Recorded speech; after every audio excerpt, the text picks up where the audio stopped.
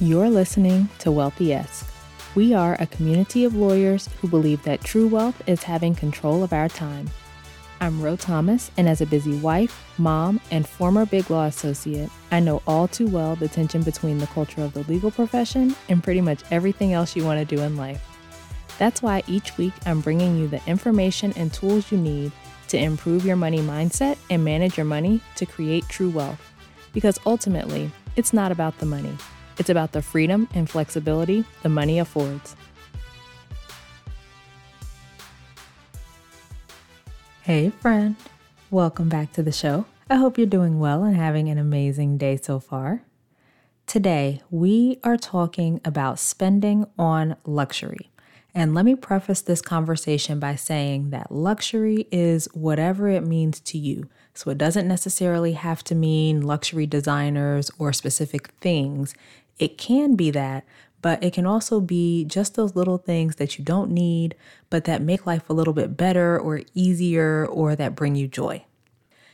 There is this view that buying luxury things or spending on luxurious things generally is frivolous and it's financially irresponsible.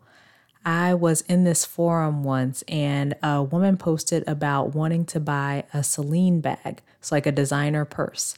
And there were many people who were like giving her suggestions and things like that because she hadn't 100% decided that she wanted to get that one. And then there were other people who were saying that that was frivolous and why would she waste her money and that kind of thing. And there is a similar view, maybe it's the other side of that view. It's this belief that if you have a budget, if you're managing your money well, you've got your money together, then you must not be doing or spending on luxury type things. So I remember I posted once about building wealth and budgeting, and somebody commented something to the effect of like, you can't ball when you're on a budget. And I just disagree with that view because I believe that you can ball on a budget. And actually, if you have a budget, then that's the perfect way to ball, right? Like you plan how you're going to spend your money. And if you decide that you want to spend on luxury things, then you can do that. I think this whole view that luxury and financial responsibility don't mix lead to so many people feeling guilty about the things that they spend their money on or the things that they want to spend their money on. Like if I were financially responsible, then I wouldn't be buying this. But it also leads to some people judging other people for their choices, like the post with the girl who wanted to buy the bag. But that's not necessary, right? As I say all the time, it all comes down to using your money intentionally. So if you're into luxury to some extent, like many of my clients are, like I am, that's okay. You just want to be strategic about how you spend on those things, just like anything else, so you don't throw yourself off track with your financial goals. So you can spend on luxury items and experiences in a financially responsible way. You can be financially responsible and spend on luxury things. The two are not mutually exclusive. We paid off almost $500,000 of debt between 2016 and 2021, and we have built our net worth from negative $342,000 to positive six figures. We're working our way to $1 million net worth, and along the way, we have incorporated luxury in different ways in our lives. We've done it differently at different points of our journey, but we've always been able to do it. So I wanted to share just a few examples of what that has looked like for us over the years so you can see how you can be financially responsible and still spend on luxury things. The first one is my very first luxury designer purchase. A lot of my clients are surprised to learn that my very first purchase from a luxury brand was while we were in the middle of our debt journey. It was a pair of heels from Valentino. And the way I did it was using my Fun Money account. So if you're not familiar with that concept, my husband and I each get a set amount of money each month to spend, whatever we want, however we want, no questions asked. And I save mine over a number of months in like 2017 or 2018 or something like that to buy those shoes. This is the same account that I've used to buy other designer things over the years. And I'm not into luxury designers at the level that some people are. Like there are some people who collect luxury bags and shoes and stuff like that.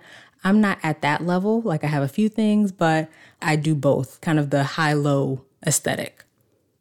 The next one is hiring a cleaning company to clean our house. We did this after we had our second child because it felt like we were working all week and then we were spending all day on Saturday trying to clean, and it was tough with 2 kids, 2 and under. Plus, we just wanted to spend more time with them. And a lot of my coworkers had people who cleaned their houses, and they were surprised that we were still cleaning ours. I was surprised at how affordable it was, and I was thinking that it was way more expensive than that. And when I tell you, it was the best investment. Like, they came in, they cleaned the house from top to bottom in less time than it was taking us to do just one floor. And we have stuck with them ever since. So having a cleaning company to clean our house, like outsourcing that, was a great investment and one of the ways that we've spent on luxury.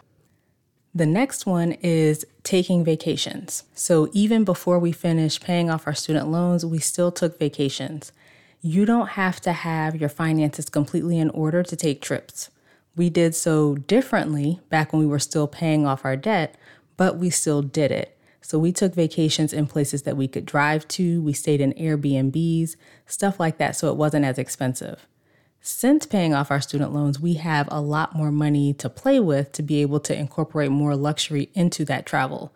So we usually take 2 major-ish vacations a year, like 2 week-long or so vacations, and we set money aside in the months between vacations to be able to pay for those trips.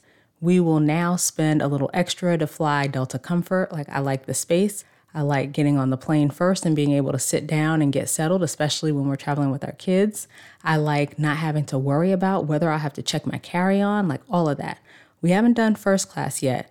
We went to California last year. My husband wanted to do first class, but of course the kids being older now, they need their own tickets. And we were looking at the flights. The flights alone were going to be like $11,000. And we were like, no, we're not doing that. Along the same lines, I like Uber Black, especially when I'm traveling by myself. I like that they are professional drivers, or at least in most cities, they're professional drivers, because I've learned that they're apparently not in some cities. But also, I'll note that I live in Atlanta, so I drive a lot. I don't live in a city where I take Uber all the time. I know some of my clients who are in New York and DC use Uber and Lyft and stuff like that way more often. Like, that's one of their primary methods of getting around. And so since I drive, it's not something, like, it's not a huge cost for me, right? It's not something that I do often. If I were in one of those cities where I was taking it more often, maybe I wouldn't do Black every time. I don't know. But I account for that higher cost in planning our travel spending so that I can spend without worrying about the additional cost. So those are just a few examples of how we have incorporated luxury over the years, from physical items like the shoes to services like our cleaning service, stuff that just makes life easier, to experiences like our vacations. And I will say here that I don't believe in the whole philosophy that you're wasting your money when you buy stuff, like you should only spend on experiences. I like to buy some stuff, and that's okay. It's okay if you like stuff too. Overall, the point is that it's not categorically irresponsible to spend on luxury things. In fact, when you are financially responsible and you manage your money well, it makes it easier to spend on those things. It's all about balance. So you don't want to have a Chanel bag and $20 in your account. You don't want to go to brunch at all the best places and be stressed about which credit card has enough space left to pay for it. You don't want to have amazing vacation experiences and be scared to open your bills after. Instead, you want to incorporate luxury into your spending plan at whatever level you're able to. That way you make sure that you're not taking yourself completely off track from your financial goals when you are indulging in the luxury spending. And if luxury isn't for you, that's fine too, but luxury and financial responsibility are not mutually exclusive. That is the whole point of this conversation.